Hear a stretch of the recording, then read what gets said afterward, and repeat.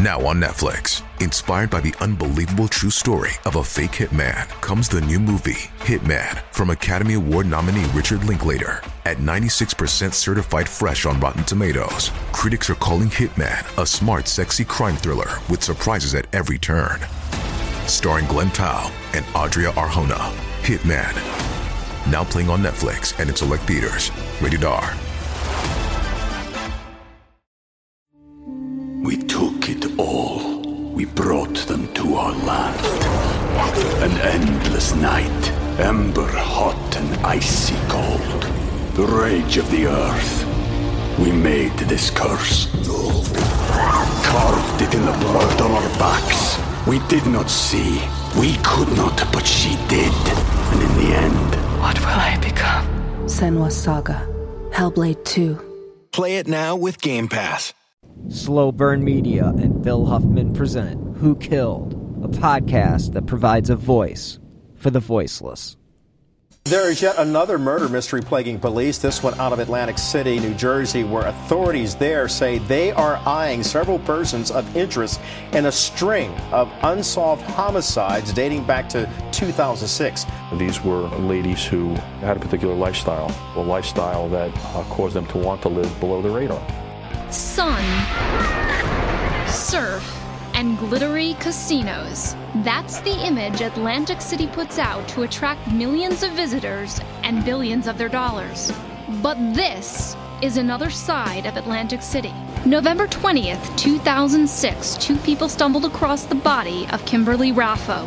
When police arrived, they found three more women's bodies, no more than 50 yards separating them.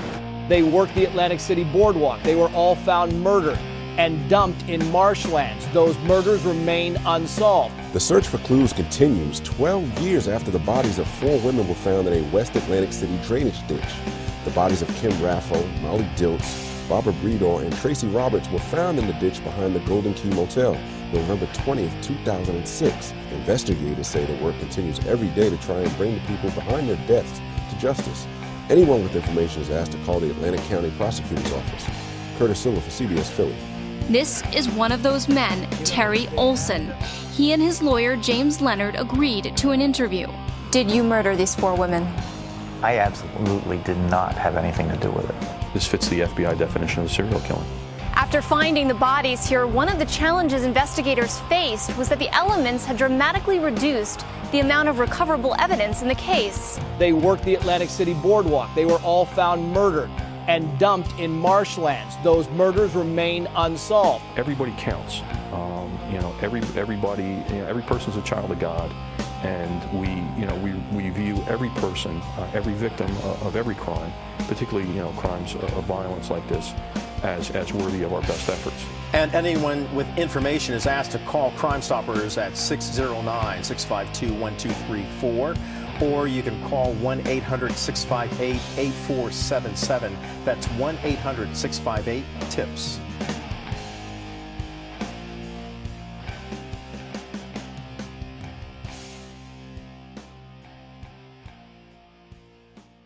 Hello and welcome to this week's episode of Who Killed? I am your host, Bill Huffman, and this is a Slow Burn Media production. On this week's episode, we're going to take a look back at an older case from 2006 when the bodies of four women were discovered behind a motel in Atlantic City. And the reason we're looking back at this case again is the fact that Lifetime is actually dropping a movie. Now, this is a fictional movie, but it's called The Long Island Serial Killer, A Mother's Hunt for Justice, which, quote, chronicles the search for the person who murdered at least 10 people whose bodies were found on Gilgo and Oak Beaches in Suffolk County, New York, between 2010 and 2011. The film also posits the same assassin could also be behind the murders of four women 4 years earlier in New Jersey, known as the Atlantic City serial killing. And in each case, the women were strangled and left in a drainage ditch behind the motel in Egg Harbor Township.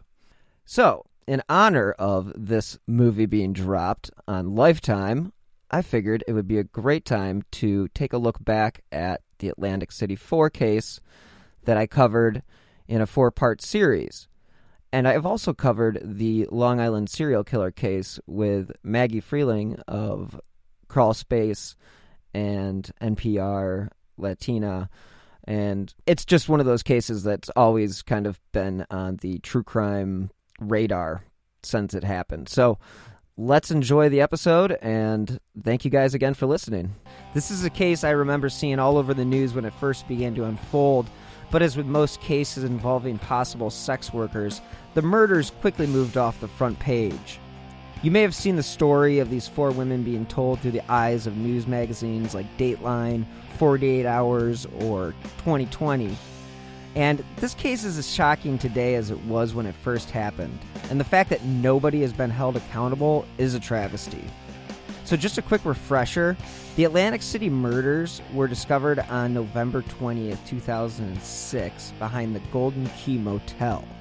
Reports state that the bodies appeared to be lined up and face down in marshlands behind the motel. This is a case that captured the zeitgeist at the time, but when no suspects were brought in, the homicides moved into the cold case file. Now, authorities say the case is active as ever, and even if the Atlantic City Prosecutor's Office has made a push in the last 10 years, they still have not found any answers. People who have been suspects at the time have had their lives turned upside down, even if it was just a matter of being in the wrong place at the wrong time. Some coincidences can be explained, while others cannot.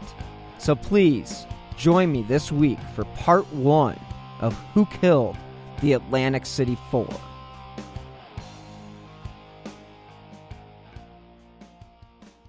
Five years before police uncovered a cluster of bodies in Gilgo Beach, Long Island, there was another cluster murder in Atlantic City that had people talking. It was 13 years ago when detectives began their unenvious search in the drainage ditch behind a shady $27 a night motel. The Golden Key Motel sat in a really seedy part of Atlantic City, located just off the Black Horse Pike in Egg Harbor Township. It was this no-tell motel where 2 unknowing witnesses would stumble upon a life-altering sight: the body of a dead woman. Despite being in a part of town where violence, drugs, and prostitution were prevalent, murder was still something everyone took seriously. So they did the proper thing and called the cops. When they arrived, the site was cordoned off, and the search went on to uncover a total of 4 women's bodies.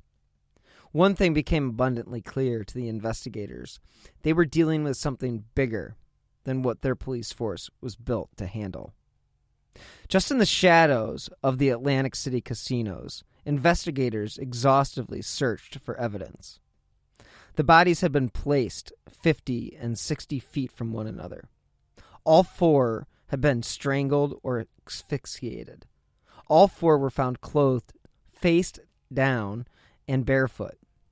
There have been names bandied about regarding what to call this suspected serial killer, but I'm going to leave that be for now, as the focus should be on the victims, not the perpetrator. Some 36 investigators from the FBI, the state police, and the Atlantic City and Egg Harbor police departments worked on the case full-time. Too many victims are overlooked when the media coins a name for a killer. This isn't about him. Just don't glamorize this perp with a moniker because it's been done in the past. Regardless of what you call him, the bottom line is this person is a monster and a serial killer. We can stick with those, and I believe you'll know who I am talking about. The nuts and bolts of the case look like this. 4 women in total were killed, and all were in between the ages of 20 and 45. Barbara Brader, 42, worked as a prostitute to help support her crack habit. She disappeared in October 2006, but it was not reported for several weeks. According to NewJersey.com, Brader was from Ventnor. She worked as a cocktail waitress at the Tropicana and helped manage her mother's clothing shop before she became hooked on prescription pills, then on heroin. She was one of 4 siblings who attended Catholic schools. In her last year, Brader was twice arrested for soliciting a police officer in Atlantic City. More recently, she had been staying off and on with a man in neighboring Ventnor. Then there was Molly Jean Dilts. She was 20. She disappeared from her boyfriend's house in Blacklick, Pennsylvania in mid-October. There wasn't a reason for her to really leave, but there was an outstanding warrant for drug possession, and she really didn't have any income. And it was a surprise to her family that she would turn up 6 weeks later in a ditch in Atlantic City as a prostitute, dead. And before her disappearance, her mother had died, and then her brother. And apparently these deaths were extremely tough on her. She was last heard from on October 7, 2006, when she called from a payphone in Atlantic City. She, too, would soon be dead.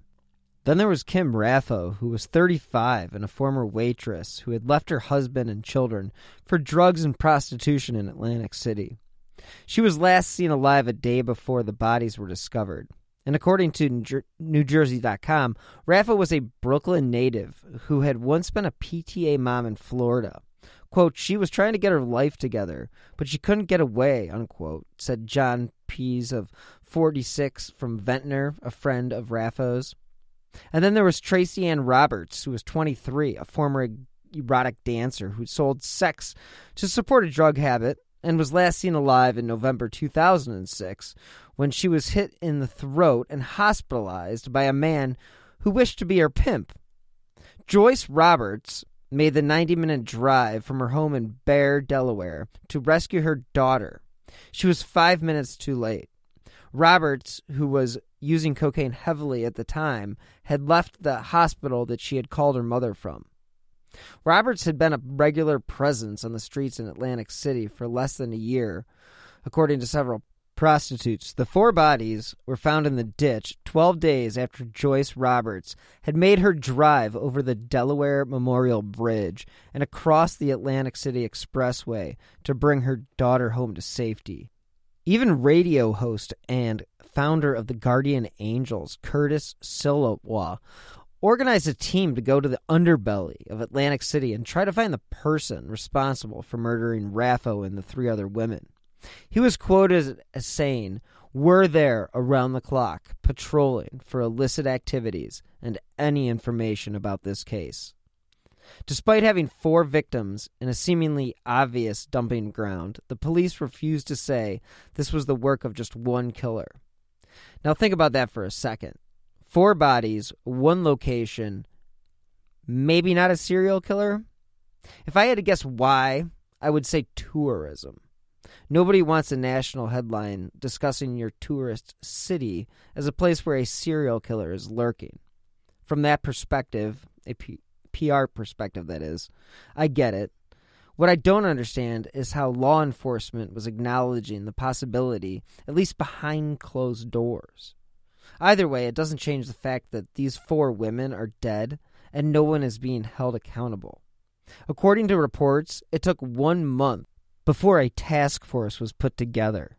Again, why the delay? 3 of the 4 were blonde.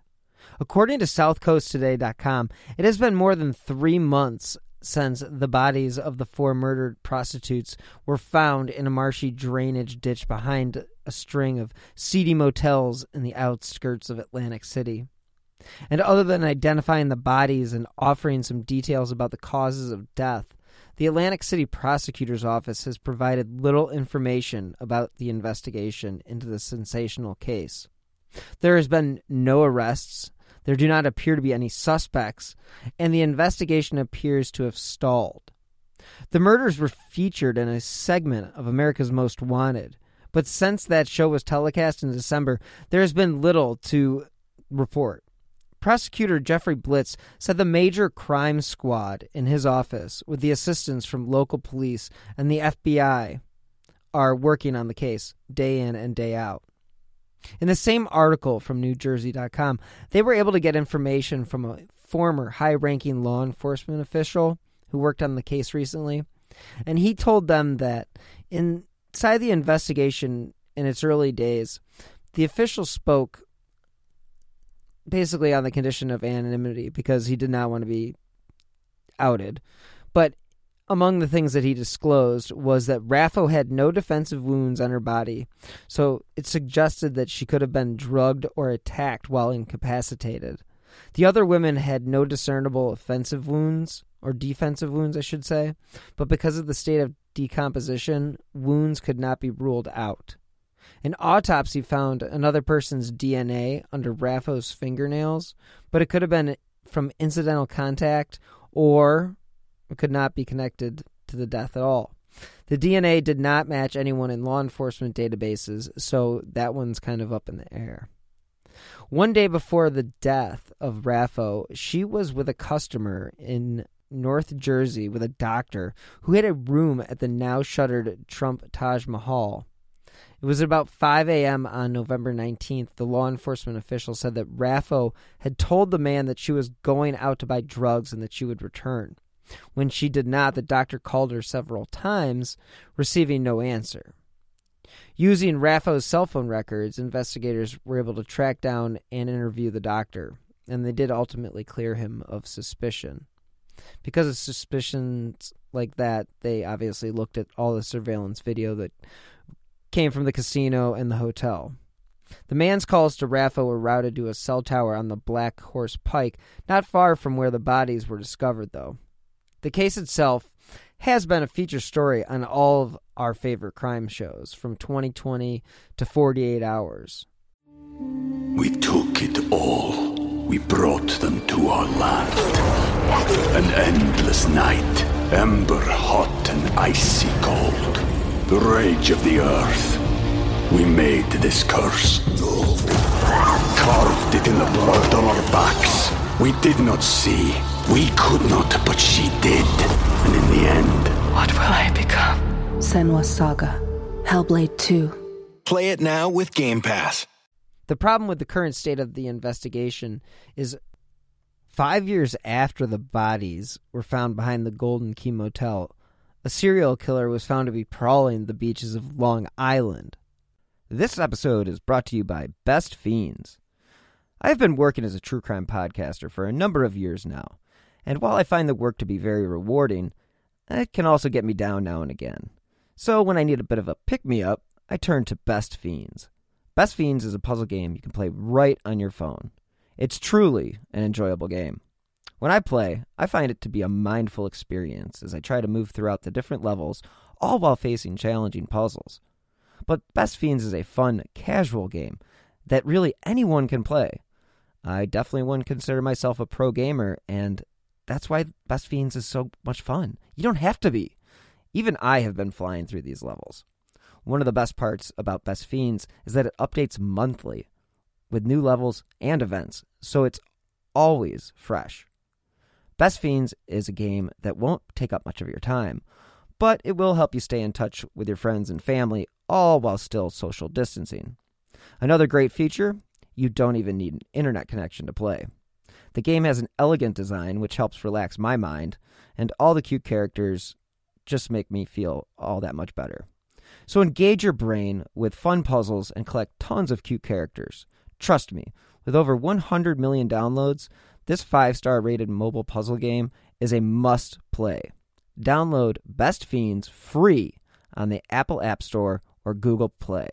That's friends without the R, Best Fiends. Now, at first I thought there was a connection. I mean, there had to be. But as time went on, the references to the Atlantic City Four and the Gilgo Beach homicides became few and far between. There was once hope this new discovery would lead to the killer from the Golden Key, but this case has now gone stagnant. So a quick check on where we stand so far. What we do know is there is a serial killer, whatever name you want to call him. He's working in Atlantic City, and there's also one working in Long Island. Now, despite the eerie similarities and the speculation, authorities say they don't believe that the bodies are connected to the Atlantic City ones. Now, 10 bodies so far have been discovered in this remote area of Long Island, and the big difference being that these people came from Craigslist, and they were sex workers, and, you know, police said they've been in contact with Atlantic City police, and they just don't see the connection. So it was during a news conference on Long Island that the Suffolk County Police Commissioner Richard Dormer had squashed the speculation that the killer responsible for the Gilgo Beach murders was also the killer responsible for the Golden Key murders. Quote, "The indications we have right now is that there is no connection." Dormer did not elaborate, and authorities in Atlantic County, who've said little about the murders since 2006, would confirm only that they had been in contact with Suffolk County. Not very comforting, if you ask me. Investigators spent a lot of time searching room 101 of the Golden Key Motel, but they have never disclosed why. What, if any, significance should be attached to any of that remains a mystery. The prosecutor's office has established a tip line and has asked for the public's assistance, but some authorities believe it's been too late. Everybody comes back to them being barefoot, with their heads facing east towards the casinos of Atlantic City and just a few yards away from each other. So speculation spread that a serial killer might be on the loose in the city, whose motto is always turned on. The cases seem like they should be connected, but if authorities say they aren't, then I'm going to go ahead and say that they aren't, at least until I see something that tells me otherwise. Profiler John Kelly explains, quote, "The guy on Long Island did not want the bodies to be found. If it weren't for the woman who went missing, Shannon Gilbert, they would never have known that the bodies were there. And with the Atlantic City girls posed on the bank of the drainage ditch and facing towards the casino, these bodies were meant to be discovered. So we're looking at two different guys." Kelly pointed out that Long Island serial killer trolled sex workers, Craigslist, Backpage, that type of stuff for victims, and it wasn't like he was out on the street looking for his victims. Serial killers offer a distinct signature, and Kelly believes the distinct signature in the Atlantic City killings is that of facing them towards the casino and having them being faced down. Now, the case took place well over a decade ago, but it has not been forgotten. At least according to a release from the Atlantic City Prosecutor's Office in 2018, they stated the case is still being worked, and what they need is the public's help to get this thing solved. The release goes on to say Atlantic City County Prosecutor Damon G. Tyner refuses to use the label cold case when referring to the unsolved murders of the four women who were found 13 years ago in a drainage ditch in West Atlantic City. Now, Prosecutor Tyner said law enforcement needs the public's help as the investigation continues 13 years later. Quote, "Somebody knows something about this case. Somebody has to know something."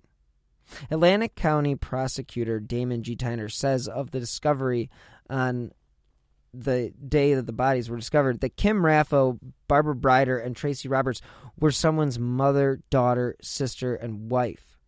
He shudders at the characterization of them as prostitutes, but instead he likes to believe that these were just four women found dead in West Atlantic City on November 20th, 2006, and they will not be forgotten. The release goes on to say in the years after the bodies were discovered, investigatory work was continued every day on the case in a joint effort of law enforcement, including these agencies: ACPO Major Crimes Unit, the Egg Harbor Township Police Department, the Atlantic City Police Department, the FBI, and the New Jersey State Police. Quote, "As an original supervisory member of the investigative team assigned to this case, I can confirm that these victims are not forgotten. All agencies involved in this investigation, local, county, state, federal, remain diligent in our pursuit of the person or persons responsible. We urge anyone with information to contact law enforcement," said Egg Harbor Township Police Chief Raymond Davis. Police were unable to locate an actual crime scene where the victims were killed. Their shoes, pocketbooks, identification, and cell phones were never, ever recovered. Some DNA found on one of the victims did not have a hit on any of the databases, so that did not go anywhere. According to Christina Corbin from Fox, one of the main suspects in this case was actually brought to the attention of authorities by his girlfriend. The number one suspect was brought to the attention of authorities by his girlfriend, who he was fighting with. She implicated Terry Olesen, a 41-year-old repairman who had been staying at the Golden Key Motel for about a month. And he had been staying there for free on one of those deals that you may have heard of, where someone trades services for, say, free rent. So basically, Olesen was providing the motel with services in exchange for a place to live. He had spent a month there, and he was actually just a stone's throw away from where the first body was found. When Olesen's girlfriend brought his name to investigators, the couple were actually in the midst of an extreme domestic dispute. But at the time, authorities had little else to go on, so they followed up. And what they would find would actually creep out any investigator, or any person for that matter. While searching Olesen's room, they found cameras set up suspiciously. They also discovered images of his girlfriend's teenage daughter in the middle of undressing.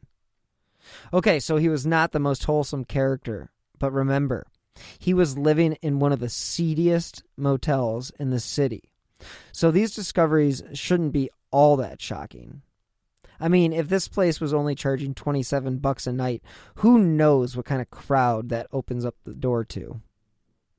Police went on to note and search his room, but they also searched his house. They did remove evidence, but nothing came of it. The police would go on to question him extensively. But again, he would not crack. Probably because he wasn't the guy. He just fit the bill if you're looking for a creepy guy with some weird vices. Now, again, he went on to be charged and prosecuted for the videotaping of his underage girlfriend's daughter, and there's that. But he has never, ever been named a formal suspect in the case.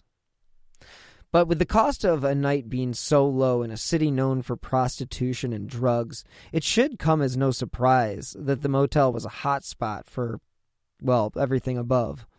I found in my research a story from a reporter who had a night of hell spent at the Golden Key. It may have even been titled, "My Night in the Hotel from Hell," or something along those lines. Anyway, in spite of all the unseemly circumstances surrounding Olesen, he was cooperative and even provided DNA to investigators in 2008. No further evidence has come to light, and he has never been named a suspect publicly. Circumstantial evidence can be very damning, but without DNA, Olesen right now just remains a name. And as I mentioned before, no one has ever been arrested for the crimes, but a criminal profiler named John Kelly out of New Jersey believes his team can solve the case. Fans of the show Mindhunter, or the movie Silence of the Lambs, understand the purpose of using criminal profilers in cases like serial murder. It helps investigators point in a certain direction, hoping, of course, the profile is right. Profiler Kelly said 3 of the bodies were found in a cluster, each placed within 50 to 60 feet of each other. The last woman murdered was found directly behind the motel. Kelly's team went on to create what they hope is a criminal profile of the killer, which local authorities could then use to search for local suspects. Reading directly from the profile now, the initial profile read, "This lethal predator is a local male who is very familiar with the Atlantic City area and the disposal site of the victims. He has a very organized personality, which influences his personal and everyday activities, including his work. He is very rigid and structured in his everyday life. A place for everything and everything in its place would be his motto. He has read and reads books on serial killers and has come to have knowledge of crime scenes and crime scene investigations. He has an extreme foot fetish and has a collection of women's shoes and the shoes of his victims. He has not killed every prostitute he has come in contact with. There are prostitutes who know him for the sexual gratifications he gets from their feet. He is non-social and likes to keep to himself. He is narcissistic. Everything revolves around him. And he is also very concerned with making himself look good in all aspects. He is also extremely opinionated. If criticized or disagreed with, he would become extremely angry or agitated. Although at times, when he wants to, he can be very charming. In his pre-offense mode, he may have spoken about the sinful nature of prostitution, or he may have voiced his economic concerns about prostitutes destroying Atlantic City's value or reputation. In his post-offense mode, he would say things like, "They got what they deserved," or "good riddance." He follows the news of his killings in the media.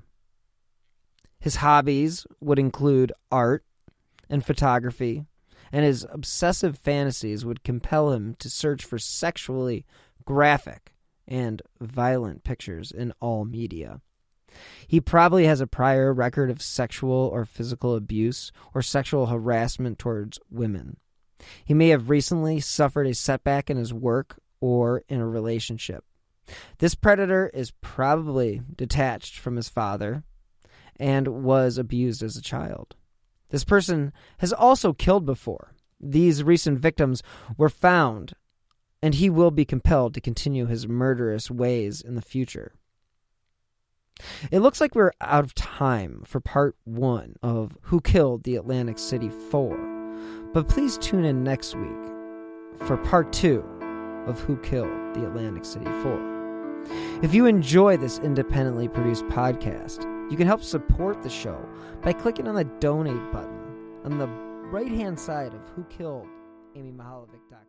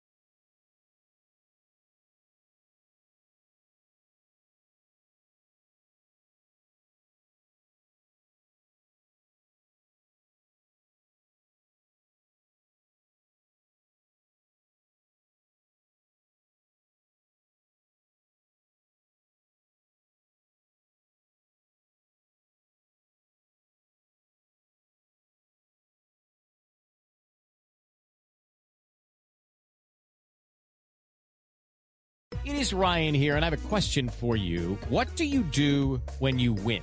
Like, are you a fist pumper, a woo-hooer, a hand clapper, a high-fiver? I kind of like the high-five, but if you want to hone in on those winning moves, check out Chumba Casino. At ChumbaCasino.com, choose from hundreds of social casino-style games for your chance to redeem serious cash prizes. There are new game releases weekly, plus free daily bonuses, so don't wait. Start having the most fun ever at ChumbaCasino.com. No purchase necessary. VGW. Void where prohibited by law. See terms and conditions. 18+. So when the scammer uses the hypnotic method of building rapport, then they create dysfunctional, delusional reality. That's how a scam begins. Convincing the mark that it makes perfect sense to hand over their money to a con artist. The Scams and Cons podcast tells you how scams are run. You'll hear how people are convinced to buy fake art, buy machines that print money, or steal your house. I get a phone call from my wife, and she let me know that they had decided to move all our stuff out. I could no longer do anything about it except go through an eviction. And you'll hear it from the experts, people who run the cons. So we go to your bank, you go in and get $6,000 cash, give us each $3,000, we give you this. You go home, and what you find out is cut up newspaper. It's fun to know how the trick is done, and that's what Scams and Cons is all about. Listen at scamsandcons.com or wherever fine podcasts are found.